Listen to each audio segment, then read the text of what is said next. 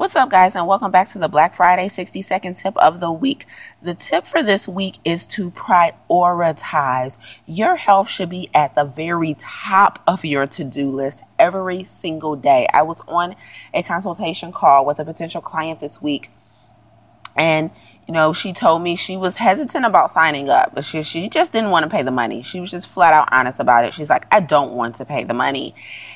Although less than 5 minutes prior, she had told me, I have a trip coming up to Vegas and I have a trip coming up to Dubai. And also I'm on medications for blood pressure and high cholesterol and arthritis and about 2 other things.